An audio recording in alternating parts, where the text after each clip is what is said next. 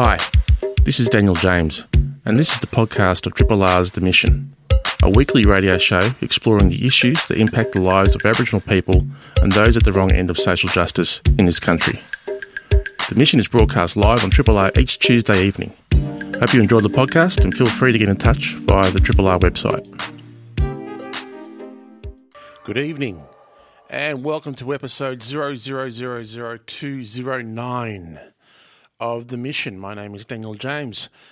Going to be your host through the 8 this evening, broadcasting to you from world headquarters here at Triple R, which of course is at the end of the 96 line in East Brunswick, which is on the land of the Kulin Nation, and in particular the Wurundjeri people of the Kulin Nation. And I pay my respects to them and to any mob that are out there listening at the moment. Now, tonight on the show, we have two wonderful guests. Shortly, we'll be joined by GetUp's CEO, Larissa Baldwin-Roberts.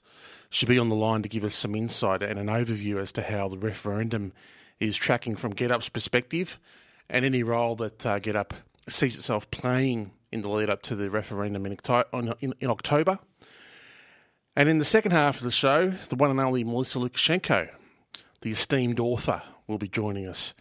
She's penned an amazing essay in The Monthly about Indigenous identity and those who know about their Indigenous ancestry but choose not to identify.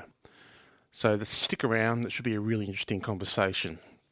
But before all of that, Veronica Nelson. We will continue to say her name. The bail reforms that were promised after a coroner handed down a damning finding earlier this year into Veronica's 2020 death in custody, which concluded that the state's bail law had resulted in a complete unmitigated disaster. It was heavily reported at the time, and there was much hand-wringing and positive sounds made. Victoria's Attorney General Jacqueline Symes said at the time, "Our bail laws need to protect the community without having a disproportionate or unintended impact on those accused of low-level offending who do not present a risk to the community safety." That was in February, and at the same time it was being reported that the proposed changes to the law, to the bail laws, would target the contentious reverse onus test that says it does not apply to low-level offenders. So let me just say that again because I messed it up. The contentious reverse onus test that does not apply to low-level offenders. Let's remember that Veronica Nelson was put into Dame Phyllis Frost prison, let's call it a prison, on New Year's Eve, New Year's Day 2020, because she had been spotted shoplifting by an off-duty policeman at Southern Cross Station. Now, under the reverse onus test, the accused has to demonstrate why bail should be granted rather than police having to show a reason for bail to be denied. So she went in front of the magistrate that evening, representing herself, no representation from her whatsoever, and she had to prove why she had to be given bail instead of the police having to prove to the magistrate why she should be kept in custody. And also back in February, it was reported that there would be a tweak to the unacceptable risk test, a threshold used to determine if someone poses a risk or could endanger the public. So minor reoffending cannot be used for a reason to refuse bail. So on those two grounds, if those laws had been, I guess, not there and reform had been implemented earlier, very good chances are, is that Veronica Nelson would never have been in custody in the first place. But this week, The Age has reported that the government will delay reforms for another 12 months, and it's likely to retain the aforementioned unacceptable risk test, the test which was applied to keep Veronica Nelson in custody. So it makes you ask, who's running the show? The elected government or the prison industrial complex and all the systems and agencies that feed into it? In February, the coroner couldn't have been clearer the 2017 bail laws are discriminatory and a complete and unmitigated disaster. Jacqueline Symes acknowledged that after the coroner's findings into the death into Veronica Nelson, that something has to happen to make sure that these things don't happen again, and it's up to the government to do something about it.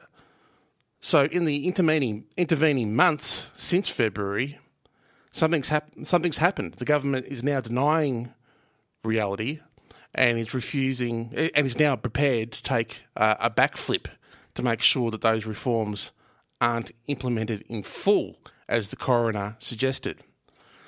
Well, we don't know for sure what is happening in our democracy, because that's the way things seem to be here in Victoria at the moment. We don't know what conversations have been had. We don't know what pressures are being applied to the government as to why they would delay these reforms for 12 months and then not implement them in full, because that would be merely the decent thing to do. But it comes back to the straight up and down logic that it can be applied from people who are affected by this, such as Uncle Percy Lovett, Veronica's partner, who said this week the government needs to make real changes to bail laws to stop so many people getting locked up before they have even been sentenced. No one should be locked up and refuse bail if they wouldn't go to prison. Now, the fact that straight up and down logic like that is in dispute is an indictment on the government and an insult to the legacy of Veronica Nelson and her family. Veronica, who needlessly died in the early hours of January 2nd, 2020. She weighed 33 kilograms, was suffering malnutrition and was withdrawing from opioids. She should have been in hospital, not a cell, within a system that doesn't care, and she was there as a direct result of the draconian bail laws this government introduced in 2017 and have acknowledged go too far and are now sitting on their hands while those much-needed reforms to bail laws are waiting to be implemented. In the meantime, we wake each morning wondering whether there will be another death in custody. Such is the way of things here in Victoria, the so-called progressive state. And on to tonight's first guest. The path towards this year's referendum into constitutional reform and a voice to Parliament continues its long, windy path towards October. Last time we had tonight's first guest on the program, we spoke about the importance of mob enrolling to vote, to participate in the referendum. We'll touch base on where we're at with enrolments in a second, but I thought it would be good to ask the CEO of GetUp, an independent movement of more than 1 million people working to build a progressive Australia and put people back into politics, onto the show to see how she thinks the whole process around the referendum and the campaign is going and what role GetUp will play. Larissa Baldwin-Roberts is the CEO of GetUp. She is a proud Witchabal Weeaboo woman and from the Bundjalung Nations. And Larissa has, of course, dedicated her life to First Nations justice, climate action, and to a more fair Australia. And I'm very pleased to say that Larissa is on the line with us now. Larissa, welcome back to the mission. Thanks for having me. Thank you very much for coming on. Really appreciate it. I know that you're a very busy person. Last time we spoke, we were talking about enrolment rates amongst mob when it comes to the vote in this year's referendum. It looks like since then things have improved on that front, with the national enrolment rate amongst First Nations people being at 94.1%, according to the Australian Electoral Commission. Is that a good result, or do we still have a way to go? It's a good result. It doesn't tell the full story, but so a lot of that is due to kind of the automated enrolment that the Electoral Commission has been doing a lot of work. So if you change your address and that sort of stuff and your details on Medicare for the referendum, the AEC and the federal government basically passed some legislation changes to allow that automatic enrolment update, which is important. It gets people on the rolls. The problem is do mob know that they have been enrolled for the referendum to be able to vote? So there's a disparity within that, and there still is a lot of work to do in terms of going out into our communities, making sure they know about the referendum, knowing what it's about, and so they can cast their vote and when it's going to be, because that is actually going to be the challenge. So there's a lot of things that we would have liked to see in the reform. We didn't get everything within there. But I think when you look at some recent stuff around the Vic Treaty stuff and the amount of people, mob that enrolled that were incarcerated, almost over 95%, that's actually mob taking onus on themselves, getting enrolled in the vote because they knew that the treaty vote was really important to them. On the referendum, the mob that are out there in community that have been involved may not know that they're on the roll. Right. So that's a big issue in terms of turnout.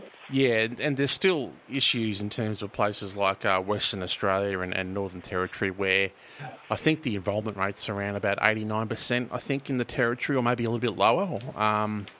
So there's still work, not only getting the numbers up, but like you said, once the numbers are up, making sure that people know what the issues are and know that they've got to vote in the first place. Yeah, that's it. So there's a lot of work to do around that. We've got our team out on the ground.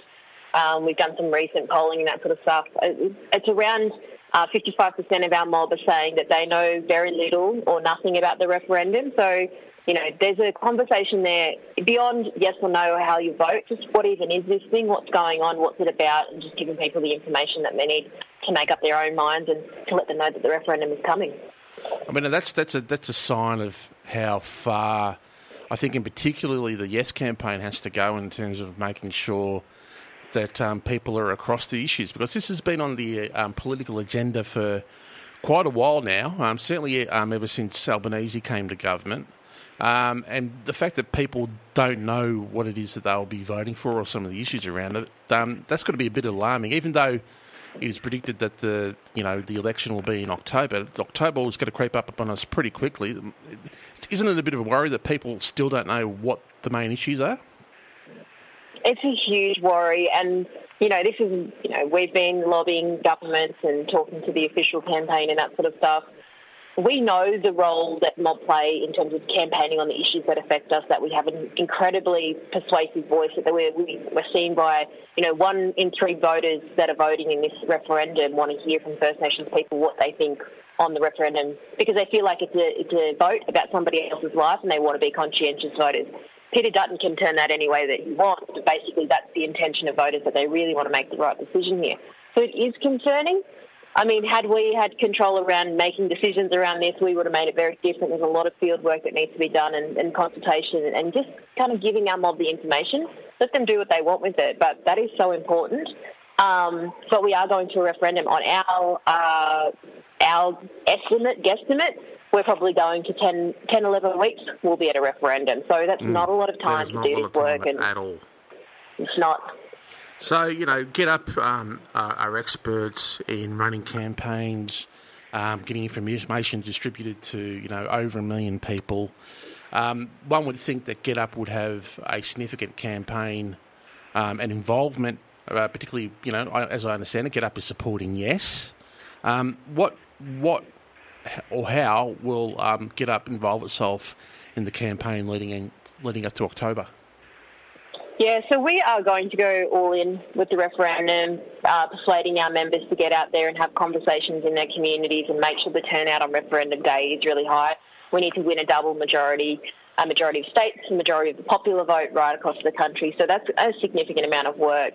In terms of where we came to, we never thought that, in terms of like the yes position on us campaigning for the affirmative position, look, we were always going to campaign in the referendum. We're not part of the official campaign.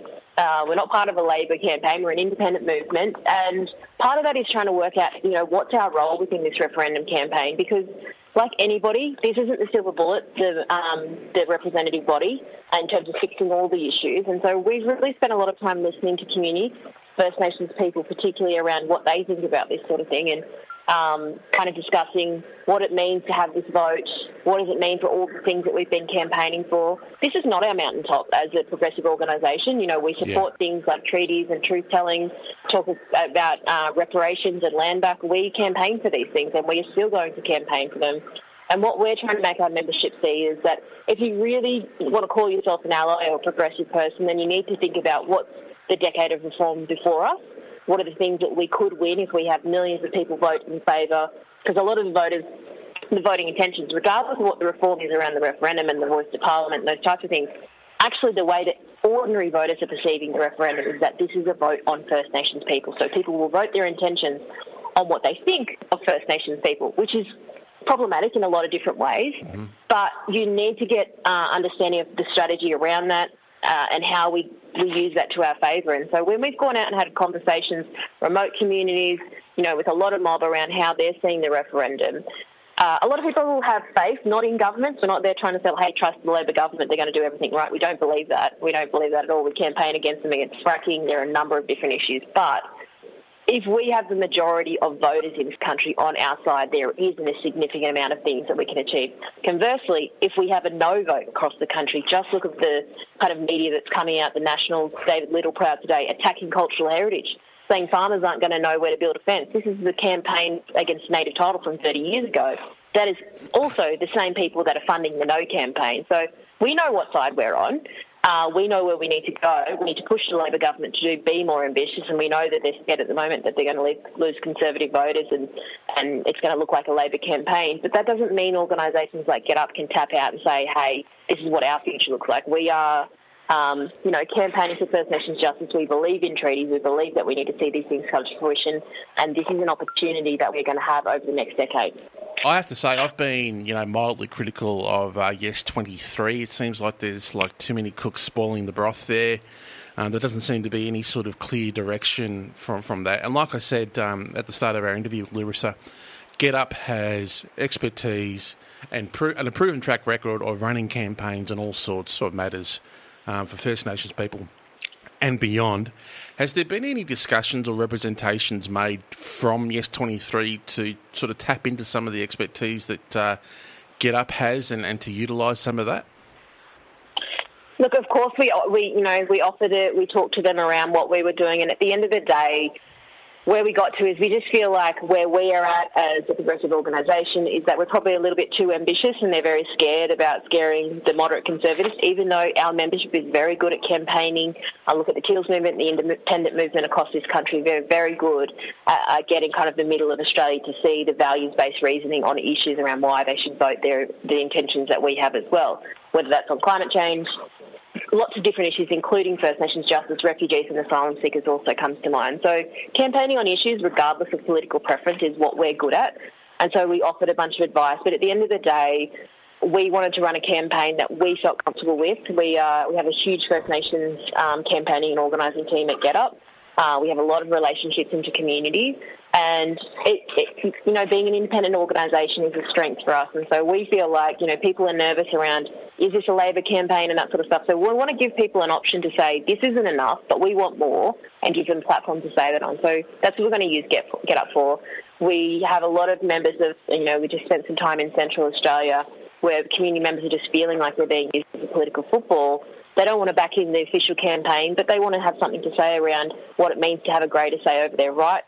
It's really hard to sell to our communities that they should trust government, and we're absolutely not the vehicle to do that because we are an organisation that campaigned through, started to be in opposition to the Howard government and all the damage that they did. So we have a role to play in kind of political discourse in this country, and we're just trying to express in this campaign how we see it.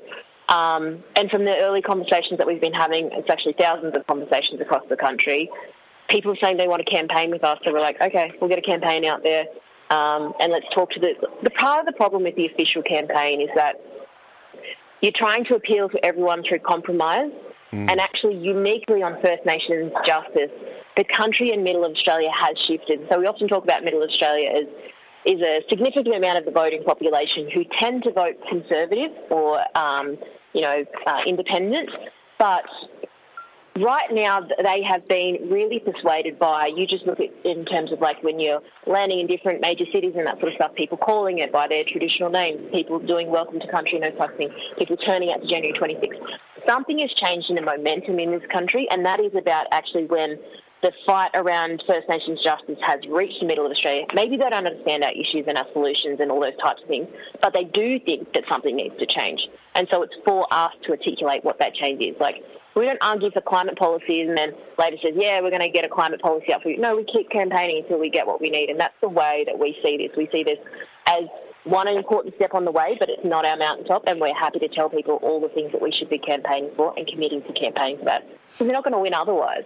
Yeah, there's some issues now within the way the national conversation is being held on so many different topics, climate change being one, where, it isn't perfect, but it has now moved beyond a left-right issue. I mean, I think even the Liberal Party and National Party are seeing that there are votes now in actually undertaking something or implementing policies around climate change. I think with the referendum, there was an opportunity there as well to talk about it beyond it being a left-right issue. But it seems to me that the No campaign, the Conservative No campaign, has done a really effective job with the assistance of the News Corp media into making it a left-right campaign now. And I would suggest to, the S23 campaign is move beyond that, stick to the subject matter, don't buy into people's prejudices, explain what the issue is, explain how the Voice can address it, explain how constitutional reform can address some of the issues, but don't treat it like a left-right campaign because you'll be too scared of saying what you really think about so many of the issues that need addressing. Yeah, absolutely. I agree with you. We need to simplify it. The other thing that we've been telling to people is just like constitutional recognition. Nobody knows what that means. And part of the problem that we have is like the tangible thing around changing a 100-year-old document and how that actually makes a difference to people's lives. Nobody believes that it will. So understanding what the hell this thing is, and we just feel like just simplifying it, like just as laws impacting older people or people with disability, we'll be better off if governments hear directly from those people that are affected. It's common sense to hear from First Nations people. What we're talking about is a representative body. We work and campaign in communities all the time, and what we often hear is like, how do we influence this policy? How do we influence this cultural heritage protection? How do we get a Section 10? All these types of things. Local people on the ground in communities need to be the spokespeople that are elected. We go out into community and they talk about, all the different people and the spokespeople in the campaigns. Obviously, Noel Pearson splits a lot of communities different ways. I have lots of feelings around the things that he advocates for. But, if you want to get rid of the power that people like Noel Pearson and Warren Mundine have, then you need to choose your own representative. And this is one way to do it. It doesn't solve everything, but I do think that and one of the conversations that comes out in the community is that who's going to represent us? And we need to campaign to make sure that our communities have a say and are consulted properly around how people get elected into this thing.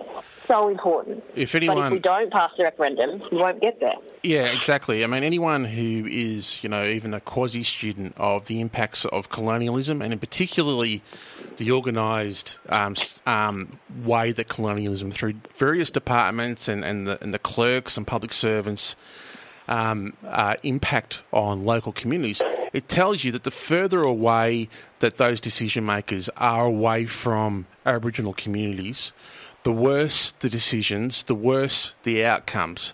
And so the Voice is an opportunity to, I guess, go some way to remedying the what people call the nation's birth certificate, somewhat simplistically. But it's also a way of adhering or addressing the issues that affect First Nations people in real time from the people that are being affected by some of these issues. And so it's kind of like a bit of a no-brainer. And if anyone wants to read more about the Constitution itself, I'd urge people to go and read Barry Jones's article from the weekend in the Saturday paper, which he details what a really flimsy document the Constitution actually is and what it does and does not have a provision for. You'll be surprised. But Larissa, look, thank you so much for your time. You've got an event called Passing the Message Stick coming up. Is that correct? Or is that? Yeah, so Passing the Message Stick is a piece of research that I've been directing for 4 years, looking at how we persuade the middle of Australia to support First Nations justice. We've been doing a lot of training on the transformative change. You can get involved in those events. Go to passingthemessagestick.org or go to yes.org.au as well. That's GetUp's volunteering page as well. But we're just trying to break it down for people. How to explain this? You don't need to be a constitutional lawyer. You don't need to say put your trust in the government. Actually, what are we for and how do we explain that? How do you go out into community? Just breaking it down for people. That's what we're trying to do. And, I say to people, this is who are we going to be the day after the referendum if the country votes no? And when we talk to mob out in community, they're just like, this is going to be a mess. This is going to be the silence of the intervention if they don't. We can see what is at stake here. And at the end of the day, I know there's to be some people talking about power and what has power. I grew up and I believe some of the most powerful things that we have as blackfellas is black advocacy. And blackfellas from across communities in regional areas, grassroots community mob, having a platform to say what they think to this government. There is no way, if you went up home from where I'm from, Northern Rivers, Lismore, which will rival country, that we would vote in to some representative body someone who's just going to say yes to government. It just wouldn't be possible. So I just feel like black advocacy is so powerful. And all the work that we've done campaigning, like you can see it over the last decade, this is about giving people a platform and knowing that our communities can make the right decision on who represents them. Thank you so much, Larissa. If you want to find out more about GetUp and their campaign with the referendum, just go to getup.org.au. Thanks so much for coming on again, Larissa, and best of luck of it all. You're putting in a tremendous effort, and I really appreciate your time. Yeah, we got to get it done. Thanks for having me. Now, on to tonight's second esteemed guest. We live in tumultuous times, particularly for those of us who identified and are accepted by our people as Aboriginal. One of the issues which our communities are continually grappling with is identity itself. What makes an Aboriginal person? How is their identity verified? And what happens when that person, whether they're identified or not, engages with the Aboriginal community? What are the risks associated? And what are the processes that are required to actually verify that person's identity within a particular community? Risks for the individual concerned and the risks for the broader Aboriginal community are both inherent. Well, Bundjalung woman and esteemed novelist and essayist Melissa Lucashenko has thought deeply on the subject and has decided to look at it through another lens by exploring why people with Aboriginal heritage choose not to identify as Aboriginal. In her essay for the new edition of the monthly entitled Staying White, Melissa spoke with 4 people who have or are very much suspected of having Aboriginal heritage. And in the year of 2023, the essay comes at a crucial moment in the national discussion, and I'm very pleased to say that Melissa is back on the line with us. Melissa, welcome back to the mission. Yeah, Jingiwala. Daniel, good to be with you, brother. Always good to be with someone as esteemed as yourself.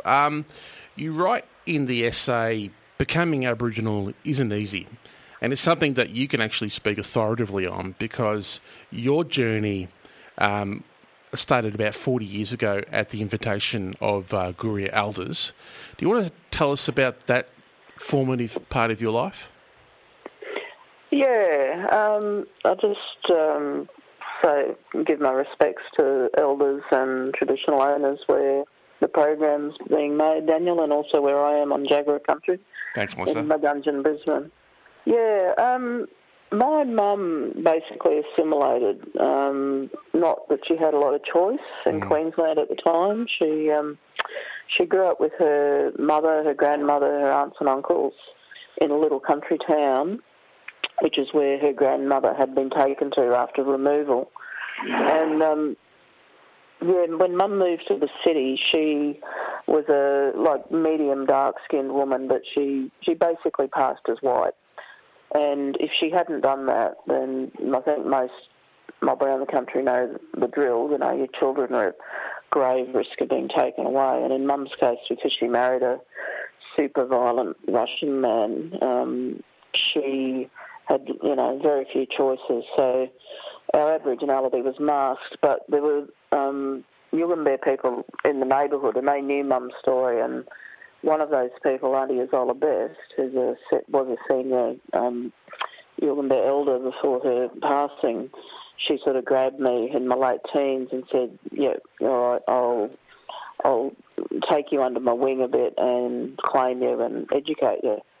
And it was Auntie Azola and a few other people in the Brisbane community, people like Uncle Victor Hart and Uncle Les Collins, were only two of a few, basically grew me up in culture, and I'm very grateful for that opportunity and that education. So I'm now 40 years later, well recognised and accepted as a black fella. And so what I was interested in the debate, which is pretty toxic, it does get toxic sometimes, and a lot of anger and, often justified anger. from community towards people that kind of lobby in uninvited and start applying for jobs and start, claiming this, that and the other because they don't know any better, usually. Yep. And I just wanted to say to those people, that demographic, hang on, have you thought about staying white? Have you thought that not grabbing onto and being greedy for Aboriginal identity, have you thought of that as a valid option? And so I started thinking, well, what's going on with people who don't claim? And so I put out a call for people who don't identify, but it was kind of a catch-22 that because I'm a blackfella, the people who I know who aren't going to identify are going to be people who are close to the community, sort of thing. They're not going to be your average mainstream Australian. But anyway, I ended up interviewing 4 women who either don't identify at all or in one case identify, well, probably in 2 really, identify very privately, don't tick the box, don't go around saying I'm such and such a tribe or this is my mob here, but who work, in one case, in Kylie's case, work within the community, do a lot of activism work and Aboriginal in everything except the fact of standing up and saying I'm Aboriginal. So I just wanted to basically say it's more complicated than saying us mob are being invaded by a bunch of claimers and that's all there is to it. Or these poor people have been, affected by genocidal policies and we've got to say, yes, come in and, share everything we've got immediately. It's more complicated than that, and that's what I was trying to get at. No, and you display that beautifully in the essay. And it makes me reflect on my time working in and around Aboriginal affairs. And the amount of times I've worked in a setting where there is someone that, tans up really well in the summer, someone that you would swear, like by the look of their brow and their eyes and their skinny ankles and skinny wrists, that they were blackfella, but they do not identify, but they do work closely within the community, and it's a strange but totally understandable phenomenon, isn't it?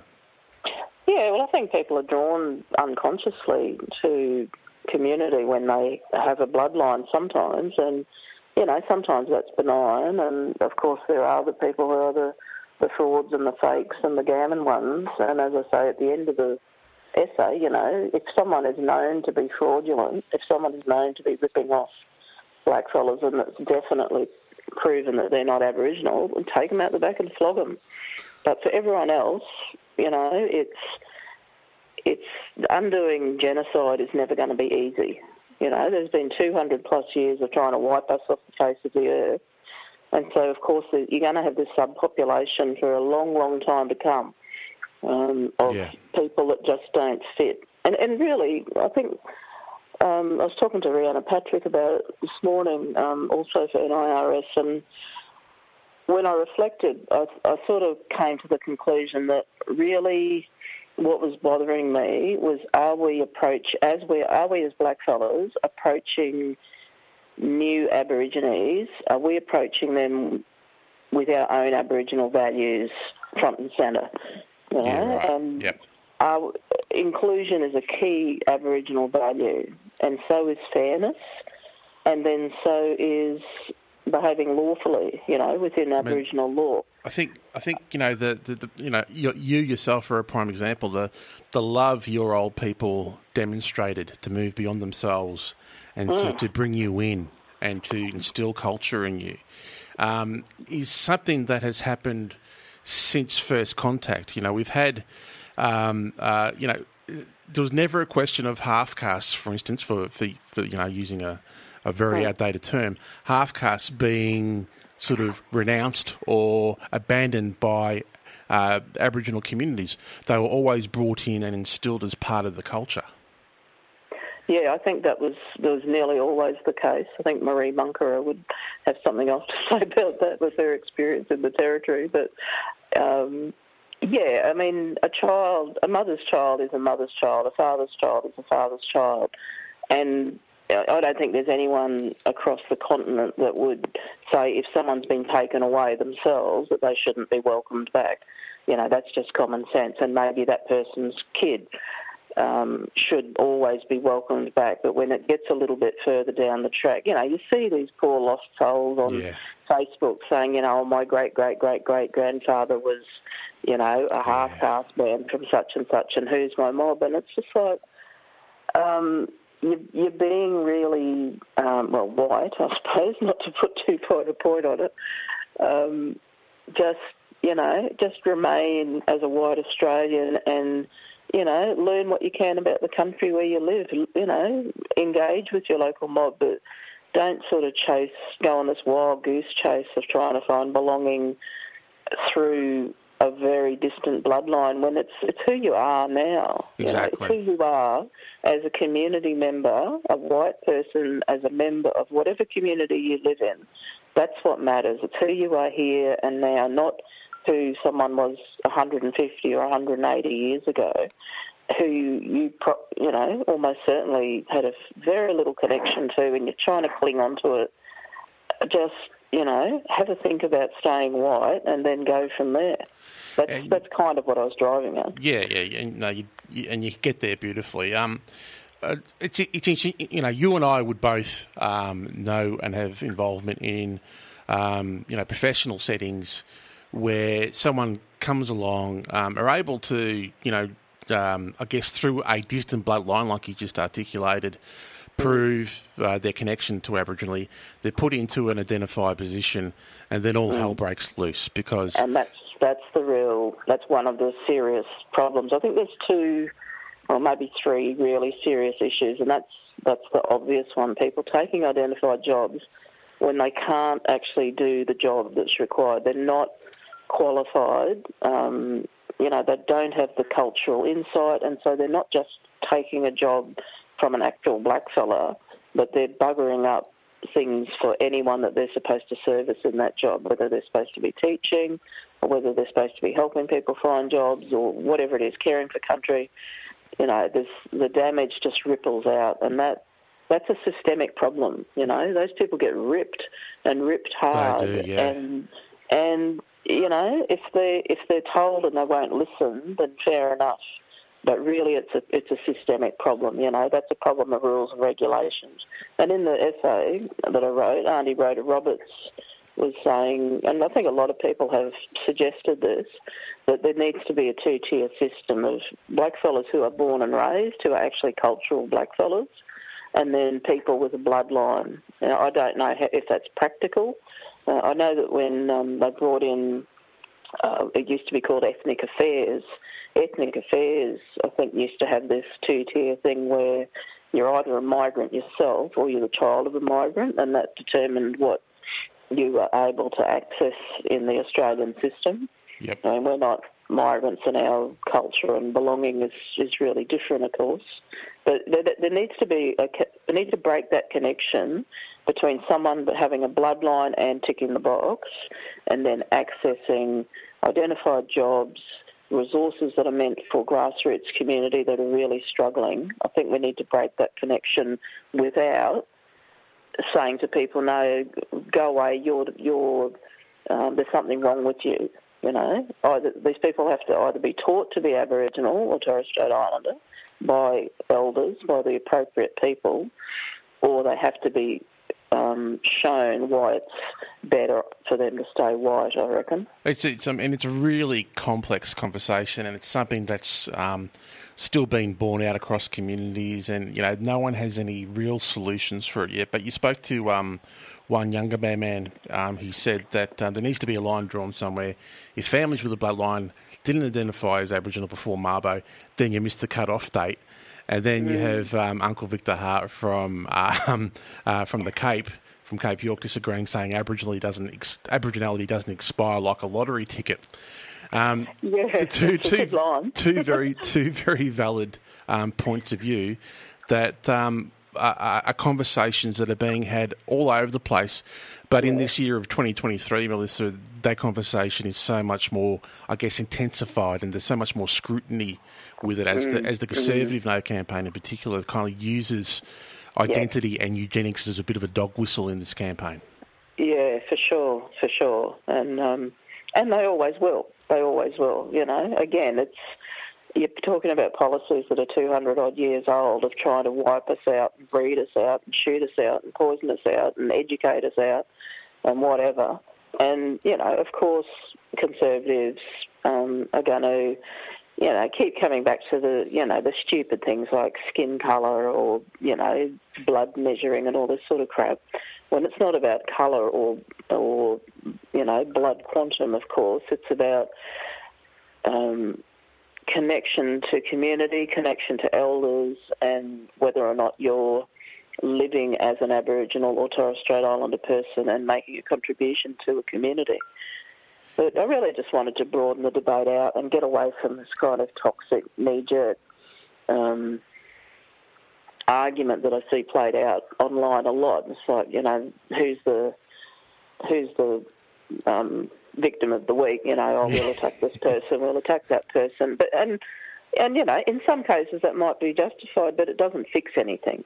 Just being angry about something is not a solution. It's understandable, but I think, and Brother Greg Phillips had a proposal a couple of years back where it was something along the lines of, if people want to identify, then they need to prove it through both DNA and community acceptance. But as soon as that DNA word was used, I think it was quite a thoughtful proposal. Yep. But as soon as the DNA word was used, even by a blackfella talking to blackfellas, all hell broke loose and people started talking about dog tags and you name it.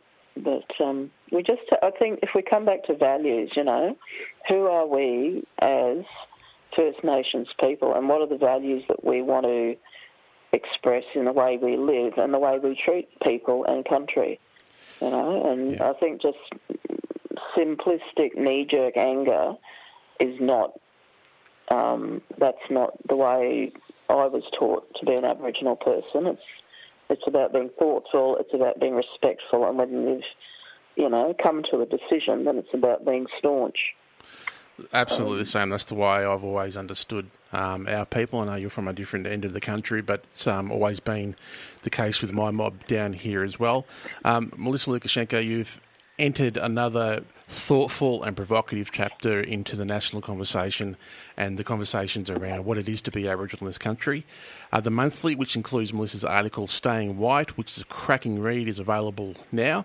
And if you want to also read some of Melissa's other work, the 2019 Miles Franklin Award-winning novel Too Much Lip is still available in all good shops with so much of her other amazing work. Melissa, thank you so much for coming on the show and for writing what actually is a very risky subject matter to write about, but of course you're a person that's brave enough to do it and intelligent enough to do it in such a way that it makes sense to so many people. So thank you for coming on the show again.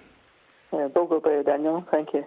Uncle Charlie's playing, which means it's the end of another episode of The Mission. Thank you so much to Larissa Baldwin-Roberts and Melissa Lucashenko for joining us for our two very important conversations. We're going to try and keep the show at this calibre all the way through to the October referendum because there is so much to talk about on so many different fronts. Thank you once again for tuning in. Until next week, stay safe, stay strong, and stay listening. Thanks for listening to the podcast of Triple R's The Mission, a weekly radio show exploring the issues that impact the lives of Aboriginal people and those at the wrong end of social justice in this country. The Mission is broadcast live on Triple R every Tuesday evening. Hope you've enjoyed the podcast and feel free to get in touch via the Triple R website.